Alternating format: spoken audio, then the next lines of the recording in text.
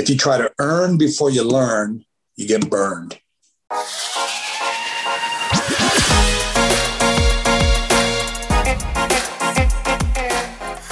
Hello and welcome to episode 31 of the Smart Agents Podcast. My name is Michael Walter and I'll be your host.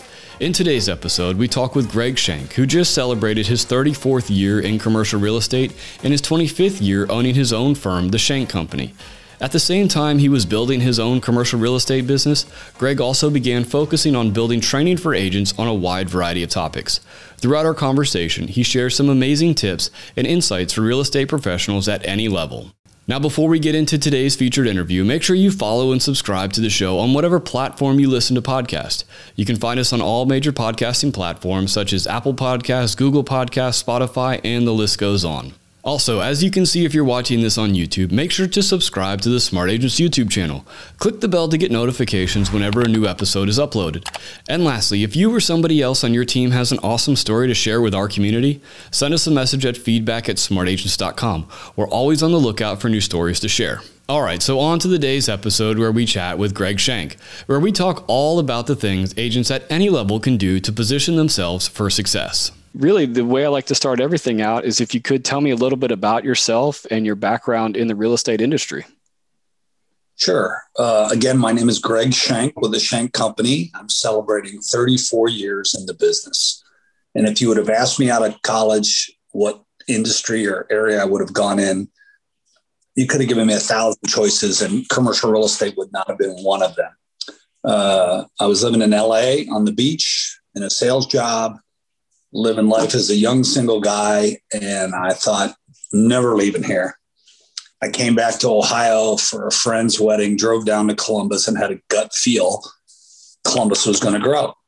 And I basically quit the other job, drove here. The company I went to work for didn't even pay to move me back to a straight commission position. I left the job with a salary, a company car, and expense account, living on the beach to come back to where there's cold weather, which today we have about 8 inches of snow on the ground from last week, to get into commercial real estate as an office broker for the largest company in the country, CB, now CBRE. I set a very high goal and I said, I'll give it 2 years. And if I don't do good, I can always move back to LA. Well, within 2 years, I won the Rookie of the Year and the Top 5 award from my old company. 9 years later, I did the biggest deal in the state. And I left to start my own firm. And this year is 25 years of having my own firm of strictly representing tenants, buyers, and investors. At the same time I left my old company, I designed 2 courses on tenant representation, and it went so well in the state of Ohio. I took it national, and I added a variety of other areas. So about 23 different areas of residential and commercial real estate training and education, from sales skills, people skills, entrepreneur skills, how to represent a tenant, overcoming objections, investment property acquisition, pretty much anything you'd want to know about getting a foundation for lifelong success, not only in the real estate business, but in personal financial security. And the difference was I never wanted to sell anything to anybody. I always wanted to help people get what they want. And in our state, the law changed in 1989 called the Agency Disclosure Law. Before that, it was let the buyer beware. And every state in the country has it now. But when that law took effect, I moved all my business over into strictly representing tenants, buyers, and investors. I didn't have any listings, so I was completely invisible. I'm the only one in our city still, all these years later, that exclusively represents tenants. And I banded together with people around the world. I've got about 80 some in the US and about 200 around the world in every market to help our clients, no matter where they are, on any kind of property type or assignment that they would have. So I've been very blessed. It's all been very, very good. It's very hard work. It's very high risk, high reward. It's certainly not for everybody. I probably worked 60 hours a week for 25 years. The smartest thing I did was start buying investment property about 21 years ago. And now I have properties and partnerships all over the country that give me passive income. So now I can do what I want, when I want, with whom I want, and I can dedicate more time to the speaking and teaching, which is really my passion. Right. Absolutely. I was about to bring that up. Is one of your big passions now is the teaching and the mentoring of people. So for our audience, for other real estate professionals, when it comes to an agent looking to get into a brokerage or start their career, how important is it for them to find somebody that will be training them? Well, it's huge. I would not be in the business if I wouldn't have met my mentor, who was a guy in my old company. He told me two things. It's very, very important. If you try to earn before you learn, you get burned. So think about that for a minute. Everybody's super impatient. Nobody wants to be broke, especially if they didn't have a family. I was single when I got in, so a little different story. But the cycle for commercial real estate is very long. 8 to 12 months on most of my assignments. I closed one last year that was over 2 years from my start to when I got compensated. So obviously, most people can't handle that. The other thing he really told me was look at it like going back to get your MBA, your master's. The first 2 years, you're going to starve. You're going to put all your attention into building that solid foundation of education. But after that, your income is going to really rapidly increase. And that's exactly what happened to me. About month 18, the fog went away. Things started getting into place and just boom, boom, boom, boom, boom, boom, just like that. So, the keys is to find a good mentor or coach. And a big reason I got into coaching and training and mentoring is because I do have a burning desire to give people that foundation. Too many agents try to be a generalist, meaning they're trying to do every property type, help everybody out instead of being a specialist. NAR statistics will tell you that if you're a specialist, you make over double what you do as a generalist, whether you're in residential or commercial. But I always tell people, no matter what they're doing, pick an area that you're passionate about, find out, go and get exposed to all those different areas, go have a mentor, go shadow somebody and trust your gut in that area, and then polish those skills, learn all those skills in that area to help take you to the levels that you want to be taken. And the other big thing is goal setting. A lot of people just aimlessly wander through life, take what's thrown at them, and don't have written goals. So if you don't know where you're going to go, you're never going to get there, rather than holding yourself and having somebody else like a mentor or coach holding you accountable. When you talk about finding your niche and also that goal setting, you don't want to walk around aimlessly going from niche to niche to niche to say, I'm finding it. How do you set parameters on yourself saying, I need to know by this certain date or this certain time in my career what my specialization is going to be? Well, today it's a lot easier than when I started. Before internet, before Google, we did what was called strip mapping, where we would actually go knock on doors on every street, on every building, and meet the landlords and meet the tenants, and sometimes get thrown out of buildings, get threatened with arrest and different things. But that's how we learned it. Today, you can learn it a lot quicker. It still takes focus and attention, but I'm a big believer in trusting your gut, but the process does take time. Without a doubt. And if you've got people, if you're in a big enough office, you can shadow people in these different areas, and they're going to tell you the pros and cons as much as I'm going to tell them. So if you're working in retail, for example, you're either working with a national company or a mom and pop. The national company may not be in your market. So if you're in Jacksonville, Florida, and they're out of Seattle, Washington, unless you're going to spend a lot of money and fly on a plane, you're never going to meet those people in person. And even with Zoom today, it's harder to make those relationships from scratch when you've never met them or shook their hand, eye to eye on there. So retail is very either working with a mom and pop that may not have as good credit. And obviously today retail's been hit, drastically. Whereas office, you may have a lot more local people that own their own company, manage their own company, things like that you could probably get in a little easier to see. The investment realm is much like retail, where people could be anywhere around the country buying properties. They may or may not be in your local market, depending on the size and scope of the deal. So industrial is the same way. The industrial user or the owner of the property may be completely in another state than where you are. So you really have to say, how good am I on the phone? How good is my active persuasion or my sales skills and my listening skills on the phone versus doing it there? And am I going to go make relationships locally, or am I going to try to do it nationally? That's a huge thing with that, but it takes time. That's why I said that if you try to earn before you learn, you get burned. I look at it as 18 months to 2 years that you really got to put that work in. Now, hopefully sooner than later, you find out which area that you're gravitating towards, up there. I just felt more comfortable in office. There was no really rhyme or reason. You can make just as good a living in any niche and segment on there. So I think it's a lot of personal preference. The other big thing is some people have a better personality. Others are better on the number side and number crunching, financial analysis, accounting. If you want to be really good in investment real estate, you've got to really have those math skills and analytical skills. Not everybody has those. Okay. I'm very good at math. I'm terrible in accounting. If I had to be an accountant, I'd be homeless. So thank God I did gravitate toward, this end of it, but you can't be everything to everyone.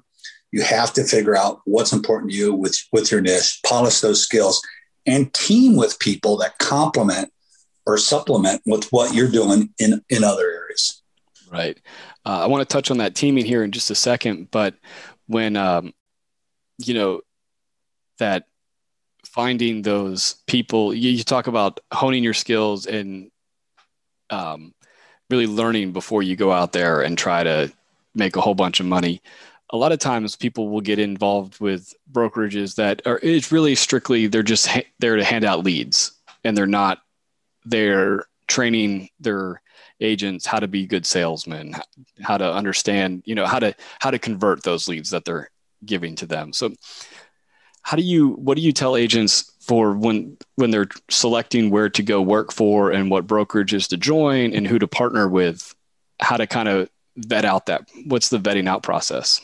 That is a great question. And I really had great exposure to that. My old company would never get huge office listings because we didn't have a very strong property management department. After I left, they spent $10 million, and this is 25 years ago, to buy a company that had a very strong property management. So if you're going to go after, go into a company and you're going to do listings, you want to make sure they have a strong property management department, because sometimes listings are given out not by how great the leasing agent is, but by how great the building is run and operated. So you got to work in tandem with that other department. And most people never think of that. And then they get there and they're like, well, why aren't I getting these listings? I'm the greatest thing since sliced bread. And they turn out, well, you may be, but you got to have that other end of the plan to be able to help operate something. And today, when I'm addressing investors, that is like the biggest thing I tell them. So it's important both for someone going in as a leasing agent as well as somebody buying an investment property. I always tell people, never be your own property manager. Always hire a professional and hire one that's a specialist in that area that you're going to, because you could be a great retail property manager and not know anything about residential or office or vice versa. And today there's a lot of mixed use properties where you could have all three in one building, even complicates it a lot more. So I literally just got on the phone before we got up with a new project in our city where there's retail on the first floor and apartments upstairs. And they have two different leasing agents for each one. And they probably have different managers for that too, because it's very unique. But when you're going to look at somebody today, you have really the tale of two cities. You have the boutiques, the small firms, and then you have the giant firms. You got about a half a dozen mega firms that tell you they're going to have more training for you. But there may be more bureaucracy and they may take a bigger piece of the pie of your commission. I paid 50 cents of every dollar I made for 9 years with a big company, and there was a lot of bureaucracy. I didn't like either of those things. So obviously when I went on my own, it was a different schedule. Smaller companies can give you more individual attention, but they may not have the overall resources that a large company has, and or they may not have the national or global touch and reach to be able to do multi-market business and multi-market referrals that a small company has. So very different when it comes to that. I always tell people you should interview with all of them. And if you want a contact, I'm happy to talk to people. I've got a data bank of people in every market, so I can certainly give my opinion on that. And again, there's no right or wrong. It's what you're most comfortable with. How do you visualize yourself? Before I got into real estate, I thought I had to have a professional job with a suit and tie in a high-rise building. At that time, at 26 years old, when I got in the business, that was very important to me. Today, I wear a golf shirt and a sweater. I can work out of my house. I don't care about that anymore. But I'm at a different stage of my life as, than I was then of what's important. And again, there's no right or wrong. It's what's important there. But what's the reputation of the company, both locally and nationally? What's the camaraderie like inside the office? And I would tell you to interview at least 4 or 5 people within the office and ask them what's the best thing about working here and what's the worst. And again, what's their reputation in the local and national marketplace, and make sure everything you get from that company is in writing that they're going to do as far as compensation and training and education. How are commission disputes settled and resolved?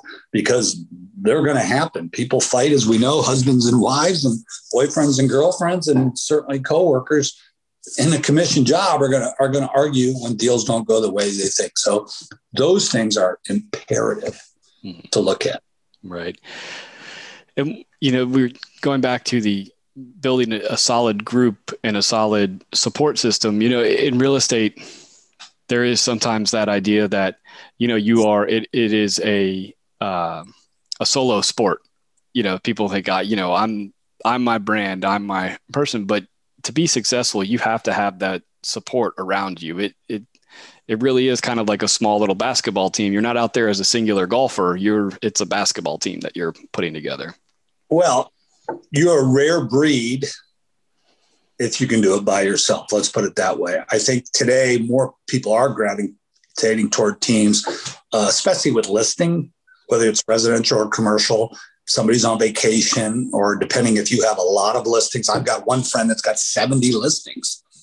So obviously he can't be 70 places there each week. So I think they have 3 or 4 people, on their team. The big issue is, what's your personality like them? Do you complement each other?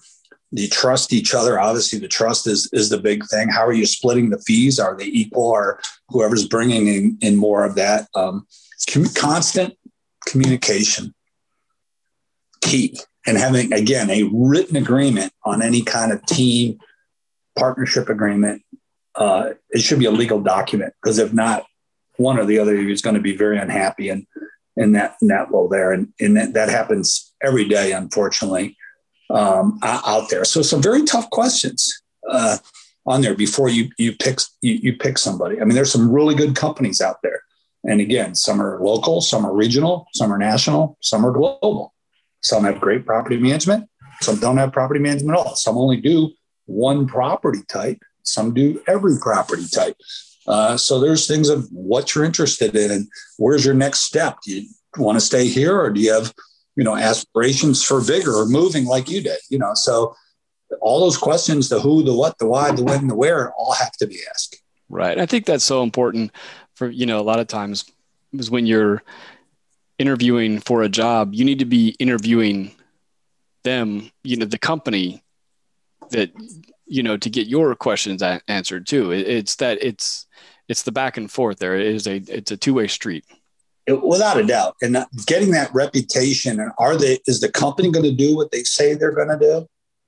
And are you going to do what you say you're going to do? So it definitely is. There's not a stigma like there was before when you changed jobs. Before, you wanted 40 years with the same company, get your gold watch and go retire. Now you may have 7 or 8 different positions. As long as you give the company you're with 100% while you're there and you leave on good terms, I don't think there's a problem. And today there's been so many mergers. We've had a half a dozen companies that I forget which company sometimes my friends are with, because they've changed names and merged, and the big have gotten bigger.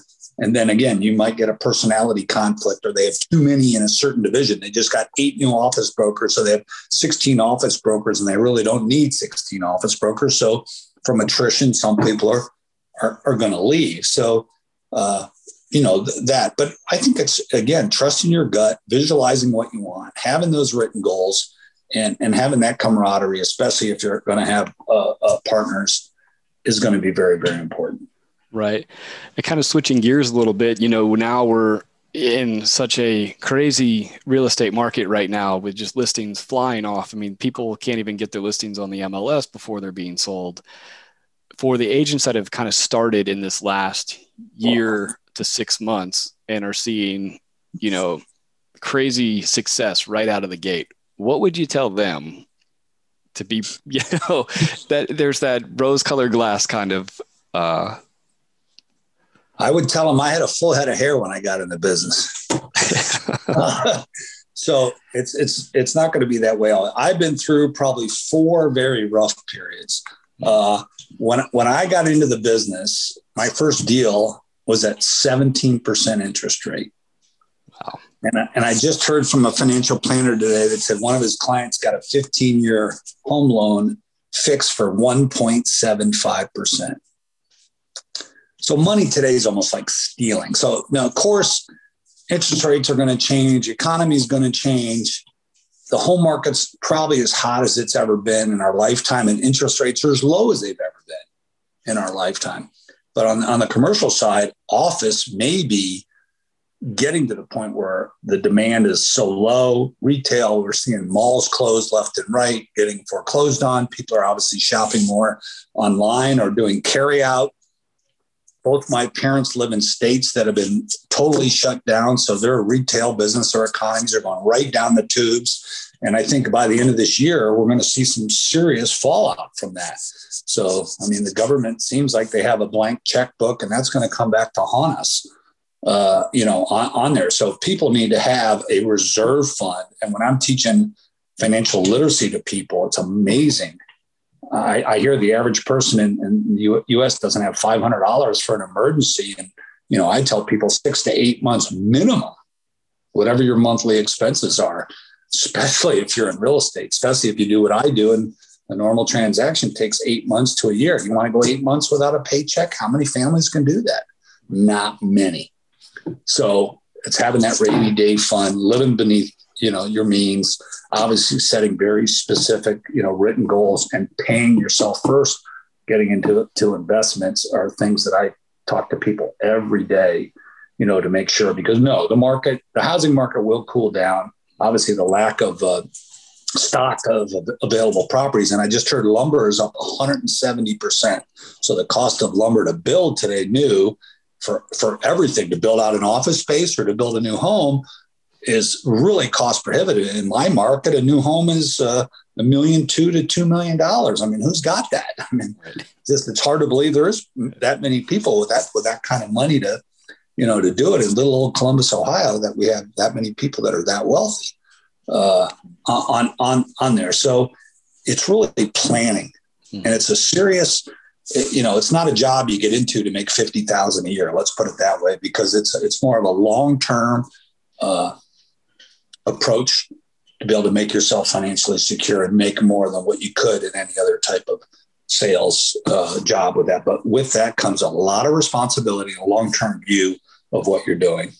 Right. And with that, earlier we were talking about how you study the market for hours every day. And to be successful, in this industry, you need to be able to see the future a little bit and see what's coming down the line. So for agents, they really do need to be studying the trends and be up to date on everything.